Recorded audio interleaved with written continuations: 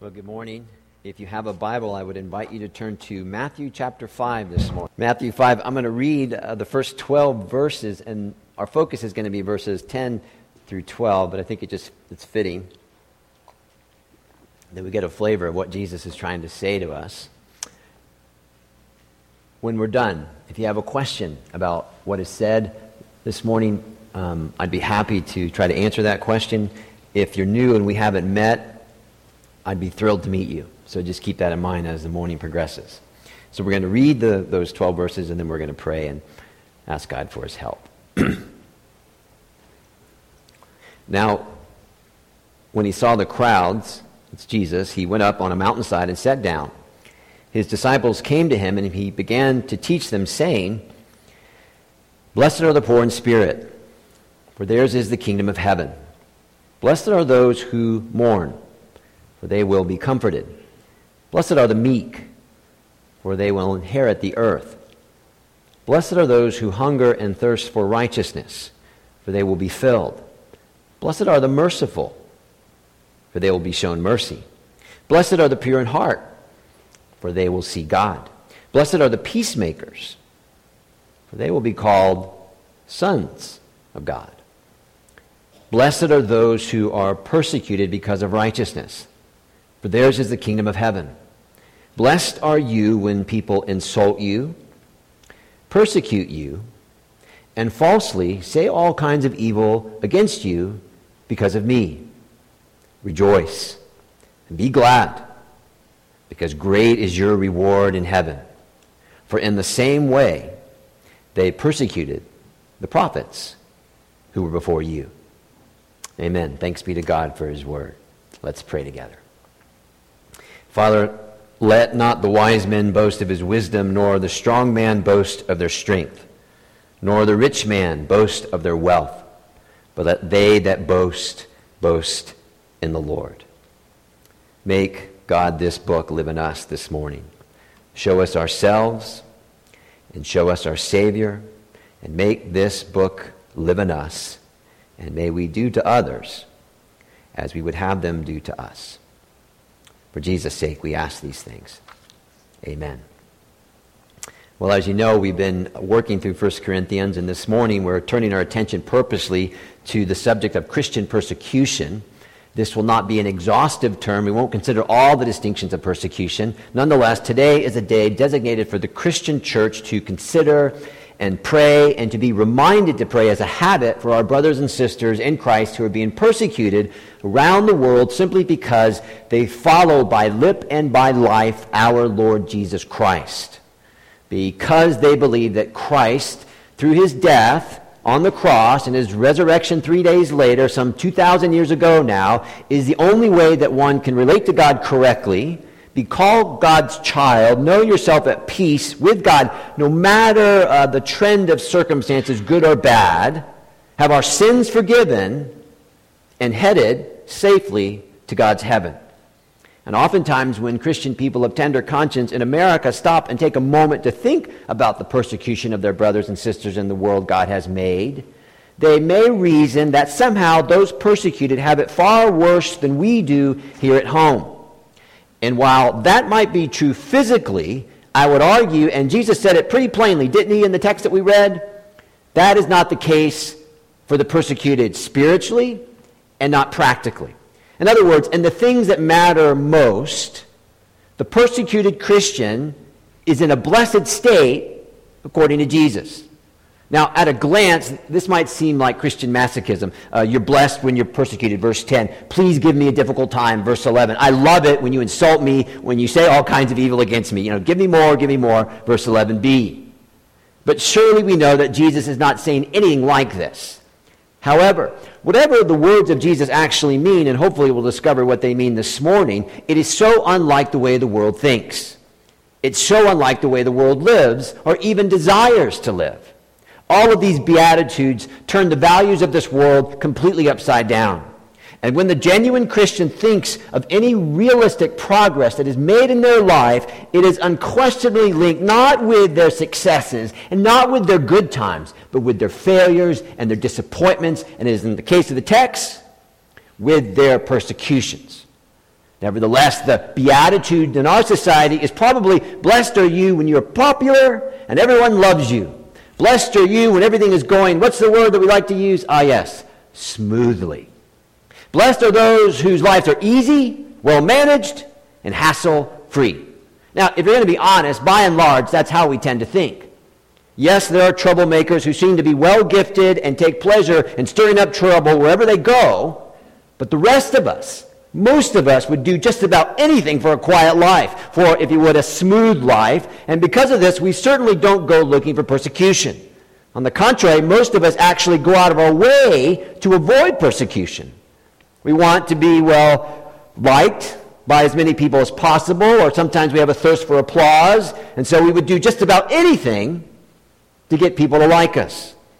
Or we just don't honestly want to be hassled, so some of us avoid people. We avoid controversial remarks about Christ, thereby laying to rest our cowardliness in the cloak of invisibility, just so we won't be hassled, just so we won't be insulted. I wonder if we did a word graph, and a word graph is what you see online, the box, and it has some small words and it has some big words, and the bigger the words, the more that word is being used in that context. So I wonder if we did a word box for the Christian prayer list these days, at least on this side of the pond, I wonder if the word smooth or smoothly would be larger than the words Christ or endurance or mercy. Because most of us would admit that we want to be loved and affirmed, and we do not want to be insulted, and we do not want to be persecuted. And that is what makes Jesus' words here so striking and so difficult to endure, and perhaps for some of us, difficult to believe. Blessed, that's the word Jesus used. It means happy. Blessed, meaning in a desirable and fortunate and privileged and enviable state are you when people persecute you and insult you and speak sinfully against you. I mean, you want to say, Jesus, you know that's not real happiness. I understand you have to say these things from time to time to keep people in line. I understand that. But just between you and me, Jesus, we know that's not real happiness. Jesus, real happiness is sticking my feet in the sand somewhere on a sunny beach in my bathing suit with my favorite book. Jesus, real happiness is, and you know this, is in a deer stand waiting to fire away, hit my target, drag the beast back to the house. Jesus, real happiness is when everything is pretty much going the way I want. I'm calling my own shots, spreading my wings, watching the game. I'm well stocked. And Jesus, I'm posting some pretty terrific stuff on the World Wide Web to the whole wide world about my life. That's happiness, Jesus. Don't be difficult, Jesus. Don't be difficult. A couple of years ago, my family and I went to see the musical Oklahoma. Great show. And so there's a couple of fun songs in it. One of the songs was, "Oh, What a Beautiful Morning." Just sing it in your mind. This is the chorus. Oh, what a beautiful morning. Oh, what a beautiful day. I've got a beautiful feeling. Everything's going my way. Right? Hashtag blessed. You see, Jesus, that's real happiness. And by the way, would you give me some of that? I do not want to be hammered, Jesus, because I'm attempting to advance the gospel. I do not want to be hammered, Jesus, because I'm holding to God's standard, refuse to compromise with God's truth as it is in Jesus. I do not like it, Jesus, when people insult me and when they tell me that the way to real life is somewhere other than Christ. Don't like it when I'm insulted, Jesus, when I tell them that the way to real life is only through Jesus. Jesus, all the things that you say here, that doesn't feel like a blessed state. A blessed state, Jesus, is when things are smooth, when they are easy, and when they are unnerving. So, when we consider these words, we better not leave out the last three words of Jesus' phrase in verse 10a. Do you see it there? If your Bible's open, blessed are those who are persecuted because of righteousness. And we better not leave out the last three words of verse 11. Blessed are you when people insult you and persecute you and say all kinds of evil against you. Last three words, because of me. Because the blessing comes only when we're following the Lord Jesus Christ as he's presented to us in the New Testament. Because that's the only Lord Jesus Christ there is. So this is not an encouragement for a person to be a difficult person, to be disagreeable, obnoxious, or offensive. This is not an encouragement to lead with all your personal convictions, speak your mind to the world, and let them know how it really should be. because anyone can be persecuted if they want to. However, this persecution is bred out of a rich, deep, unfettered obedience to the words of Christ and to the person of Christ and his call to follow him. This isn't pretend world, right? This kind of persecution received is the common lot for those who persevere in the faith. For those who cannot stand it when Jesus Christ is not glorified. This persecution is for those who must take the gospel and must advance the gospel, must hold the gospel line in the public square, no matter the fallout. This state of blessedness, then, is for the Christian. Let me read some verses to you. Matthew 16:24. Jesus said to his followers, "If anyone would come after me, let him deny himself and take up his cross and follow me." Now that's got to mean something. Mark 8:34-37, he says the same thing. If anyone wishes to come after me, he must deny himself, take up his cross and follow me. And then Jesus goes on, "For whoever wishes to save his life will lose it. But whoever loses his life for my sake and the gospel will save it." And then Jesus makes this a necessity and not an option as he continues on. "For what does it profit a person to gain the whole world and forfeit his soul?" In other words, this is the implication of the work of grace in God's child who follows Jesus. John 12:23-25. "Truly, truly," if you have a King James, "verily, verily," sometimes I miss those words, "verily, verily, I say unto you, unless a grain of wheat falls into the earth and dies, it remains alone. But if it dies, it bears much fruit." Okay, Jesus, how do we die? Jesus says, "He who loves his life loses it, and he who hates his life in this world will keep it to life eternal." One more passage, Luke 6:57. As they were going along the road, someone said to Jesus, "I'll follow you wherever you go." Jesus said to him, "The foxes have holes and the birds of air have nests, but the Son of Man has nowhere to lay his head." He said to another, Jesus said, "Follow me." But the man said, "Lord, permit me first to go and bury my father." But he said to him, "Let the dead bury their own dead. But as for you, go and proclaim everywhere the kingdom of God." Another also said, "I will follow you." It reminds me of that song, "I will follow you," right? "I will follow you, Lord. But first, permit me to say goodbye to those at home." But Jesus said to him, "No one, after putting his hand to the plow and looking back, is fit for the kingdom of heaven." It's not fit for heaven. Well, what's this all about? Because it sounds kind of rude and it sounds kind of hard, and it doesn't sound like that Jesus is a very safe person. Doesn't sound like he's a very safe person if we're going to follow him. And it just does not sound like the Jesus I keep on my shelf, and I bat my eyes, the Jesus that's always there for me. Loved ones, in these verses, Jesus was teaching, he was testing. He was teaching that the Calvary road through Jerusalem will be a very hard road and will require sacrifice at home and family and comfort. And he was testing to see if he himself was the greatest treasure of their lives. They said, "I will follow you." And Jesus said, "Really? You love me? You treasure me that much? Here's what it will cost you. Everything." Everything. So he's testing how much they treasure the "you" and "I will follow you" by telling them what the follow will cost. Loved ones, authentic biblical Christianity. Okay? Authentic biblical Christianity. Not popular Christianity, not cultural Christianity, not even regional Christianity. Okay? The real thing is not, "Oh, you want a better life? Well, come on over to our team. We can fix you up, finance you up, help you drop a few pounds. You can be the best you ever. People will take notice of you finally, and you'll be something finally. And if you hang on long enough, your kids will be the kind of kids that people will go, 'Wow, look at them.'" It's not authentic biblical Christianity. Authentic biblical Christianity is not a social club. We get together with our friends, sing a few songs, have a few talks, do some good deeds, and see you next week. That's about it. They do that at the YMCA. Authentic biblical Christianity is so simple a child can understand it. But it is so complicated that piles of books and sermons and lectures have to be given to explain it. Authentic biblical Christianity is so hard to do that it will feel like death. But it is so wonderful to do that it will make you know finally, real life. Listen to the words of a follower of Christ, the Apostle Paul, 2 Corinthians 6.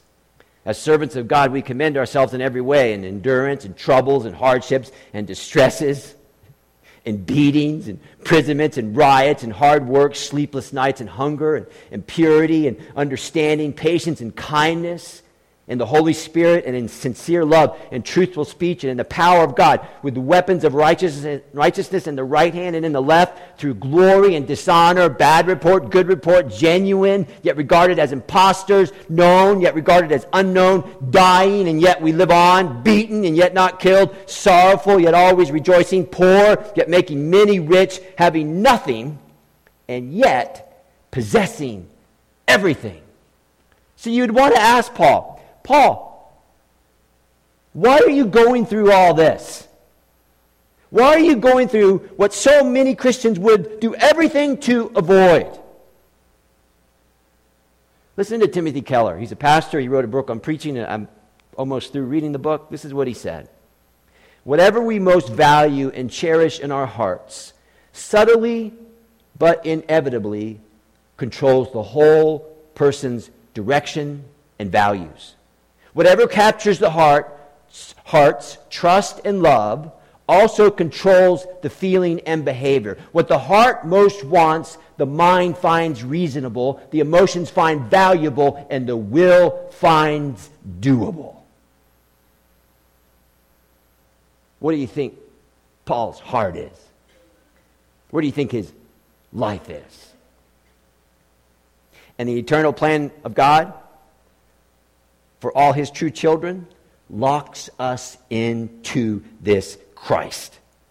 And that may sound hard to some of us, but listen carefully, because again, this is basic Christian doctrine. Acts chapter 14, 22, the Christians in Antioch were taught that you must go through many thlipsis, persecutions. You must go through many hardships to enter into the kingdom of heaven. Not hardships because we're difficult, hardships because we are Christian. Now, the word persecuted that Jesus uses 3 times in verses 10, 11, and 12 of Matthew 5, it's actually the Greek word dioko. And the meaning behind the word has the idea of a person being hunted down by their enemy. So, hunted down so that the hunted is always dodging, moving, always on the run, so that the hunter will not capture them and hurt them, and in some cases, murder them. Now, that's a terrible way to live, isn't it? Being persecuted like that, being hounded by a person day in and day out, that's a terrible way to live. A life lived where someone who wants to harm you because you stand for Christ, you advance his cause, and you toe his line. However, Jesus is prepared to say that this is not a terrible way to live. This is a desirable, this is a enviable, this is a wonderful, this is a blessed way to live. And when you read your Bible, you'll find that many of God's chosen men and women spent a significant amount of time being hunted down by people, being persecuted by people, by being slandered by people because of that, God's people's devotion to righteousness, their devotion to God and his Son, their devotion to the implications of what it means that God will come in judgment, so get the word out so that those who are actually persecuting you may be saved. David on the run for years from Saul. Daniel in the administration of King Darius. 122 of the 123 viceroys wanted Daniel dead. The only one of the 123 viceroys who did not want Daniel dead was Daniel, because he was one of the viceroys. Esther was a woman who stood between Haman and his evil plan to slaughter the whole Jewish race in that context. Moses, the Apostle Paul, Peter, John, and of course Jesus. This is the norm for the healthy Christian, on the run, enduring persecution, being hunted down, slandered. And the martyrs, those who throughout history who took their stand, not as the moral majority, but as followers of Christ who came to people and said, I'm a sinner too, but I'm a sinner saved by Jesus. He's the only way, and by the way, time is running out. Thomas Watson was a Puritan. He said to his generation, the way to heaven is the way of thorns and blood. Set it down as a maxim. If you would follow Christ, you will see swords and you will see spears. So come on and be a Christian. Jesus is saying that there is a blessing that comes to those who suffer solely because they uphold God's standard, they promote God's Son, and they refuse to compromise. One of the things that we are unable to go to in America from coast to coast is that we can't go to any monuments of martyrs, as best I know. So you can't go to the city of Philadelphia, for example, see a monument of someone who died on these fair shores because of their commitment to Jesus, their commitment to the Bible, and who were burned at the stake or something like that for their commitment, the way you could go to, say, Oxford in England and see the monument of Hugh Latimer and Nicholas Ridley, who were tied to the stake and burned because they wouldn't recant of their convictions concerning Christ and the gospel and the Holy Scriptures. So you couldn't find that in America. Or you couldn't find the monument to the two Margarets, Margaret Wilson and Margaret McLaughlin, who were tied to the stakes in Solway Firth, the coastal waters in Scotland. And their persecutors wanted these two Margarets to recant their conviction concerning Christ and the Scriptures and the gospel. They gave them time to recant because the tide was down. But as the tide began to rise, getting to the ladies' feet first and then their waist, they would call out to the Margarets, "You don't have to do this. You can get out of this." Later on, as the water grew higher, they tried to turn them against each other. "She's crazy. You're not. Save yourself. Save yourself. Think about your kids." And eventually the water rose past their head, and then the waters took them into eternity. And today in mainland China, there are people being persecuted and imprisoned for their faith. In Egypt, imprisoned and persecuted for their faith. Nepal, Iran, Syria, North Korea. There are over 40, some say 50 countries where people are experiencing religious persecution. Some say over 100 million, as we saw in the video there, 100 million Christians every day are experiencing religious persecutions. And to these people, the words of Jesus Christ in that beatitude, in a particular and a profound way, comes to them surely with great conviction. They don't just breeze through these words. And through their tears and through their fears and through their losses and their crosses, they are trying to hold on tightly and believe what Jesus is saying. And believe that there is actually happiness that is attached to these persecutions and insults and evil words because they are gospel people. And you know what? I put my life on it that they're finding Jesus truthful and they're finding Jesus faithful. Blessed, happy are you because of him when persecution comes. I thought about Romans 5 this week. I reminded myself of the fact that if we try and question whether God loves us by looking at our circumstances, we will always get it wrong. We will always get it wrong. So it's sunny and we're fine and we're going to go on vacation. God must really love me. It's miserable. It's raining. I'm not fine. I don't have enough money for gas in my tank there. Therefore, God must really not love me. I have a lot. I'm good with God. I don't have a lot. Maybe God is mad.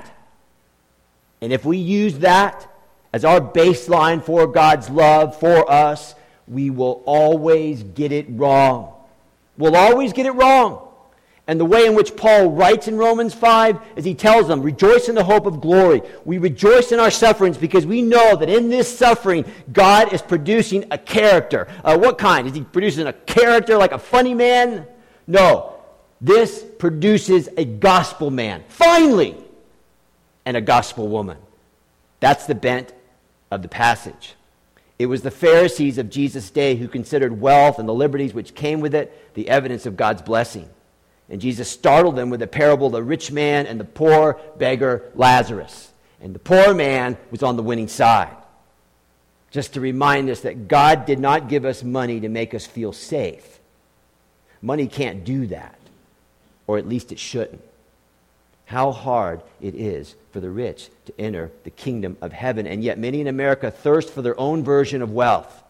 Woe to the rich. Jesus, Luke 6:24. But what a blessed state. What an enviable state. What a happy state when persecution, physical or verbal, comes your way because of Christ. You see, a blessed person, a happy person is the one who knows what it is to endure hardship, who knows what it is to be slandered and persecuted only because of righteousness, only because they take their stand with Jesus and advance his cause. And this blessed person, from the perspective of the average person, or perhaps maybe even the average Christian in the West, is thought to be pitied, is thought to be felt sorry for. But not so, says Jesus. Actually, this person is blessed. This person is happy. This person is in an enviable, desirable place. This person is identifying with Jesus Christ in a remarkable way. Don't you wish you were in their shoes? So you see how we can get this all turned around a bit if we're not thinking with our Bibles wide open. That's the difficulty of images. Images are good, but they can be bad if you don't think things through. We should sympathize with the persecuted. They are our family. We should do everything we can to help them, which is why we're having a prayer service, so that we can come together as a body in a meaningful way and pray tonight for them. But we dare not feel totally sorry for them. Not in any kind of sentimental way so that we feel good, that we feel bad for them. Don't do that. Don't do that. And do you see how we can get the gospel upside down? Because over here, we got a message for winners. We got a message for quarterbacks. We got a message for the wise ones, the smart ones, those who aren't stupid enough to lay it all on the line for Jesus. We have a message for champions. But Jesus had a message for the poor, the brokenhearted, the blind, the limpers, and the last and the left out, who may very well remain that way for the totality of their lives on this little planet for the short amount of time that we are here. But it doesn't matter to them, because they're connecting with Jesus in a way that is just beautiful, a blessed state. It doesn't matter to them because Jesus has saved them.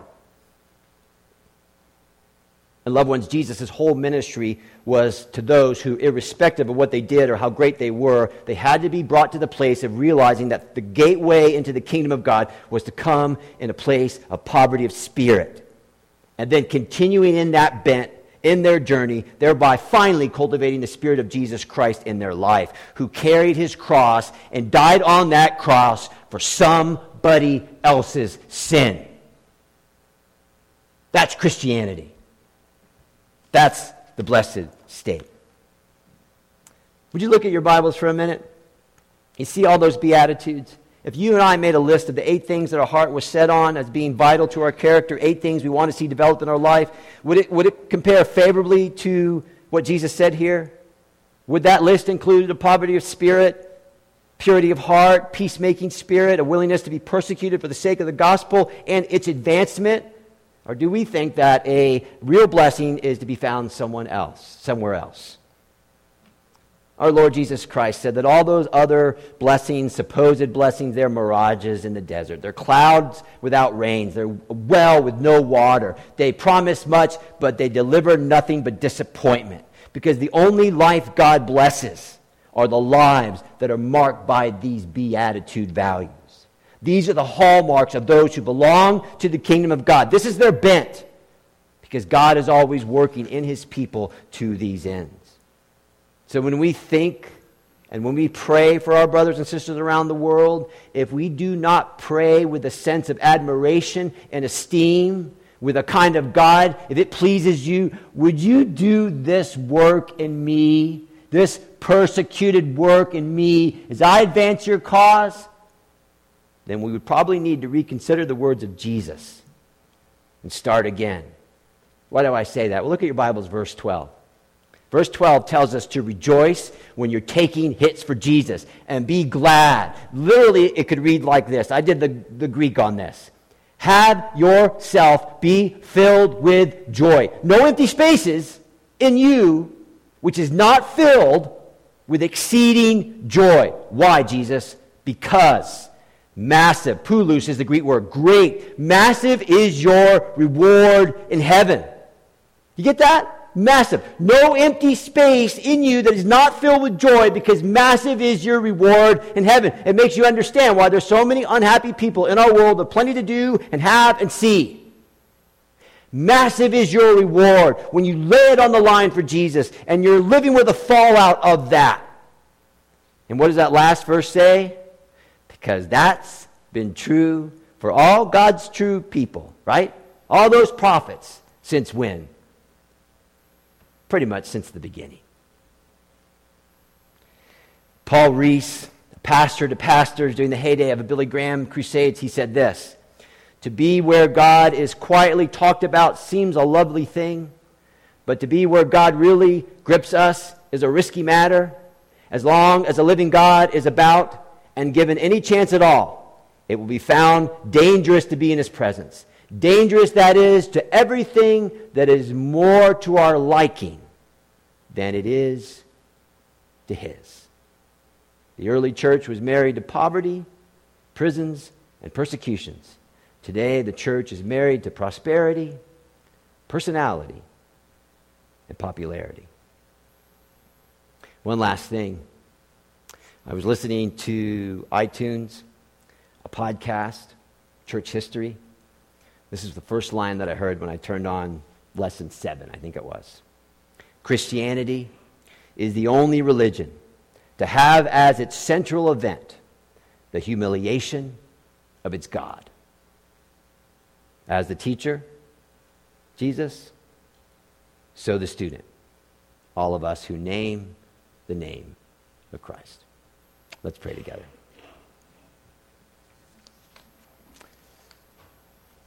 Lord God Almighty, we graciously and generously know that you fill our lives with many wonderful things. You bless us with friends and family and wealth that most people in the world can't even imagine. And we confess today that we're prone to love the good gifts more than we love you. We covet and long for things that you haven't given us, or we are filled with anxiety if we think that we might lose those things that we've come to love so much. Thank you, Father, for your deep and endless mercy to rebels like us. We've trampled on the blood of your precious and only Son time and time again. We know that we deserve your wrath, and yet when we approach you, we find grace and mercy instead. Father, we cannot fathom the cost to your heart of pouring out so much anger on your perfect Son. But Father, we are so grateful that you are willing to suffer so much for us. And Jesus, thank you that you have disarmed the wrath of God toward us. You never bowed to an idol, and you never loved anything or anyone more than your Father. Oh God, make that so in us. For Jesus' sake, amen.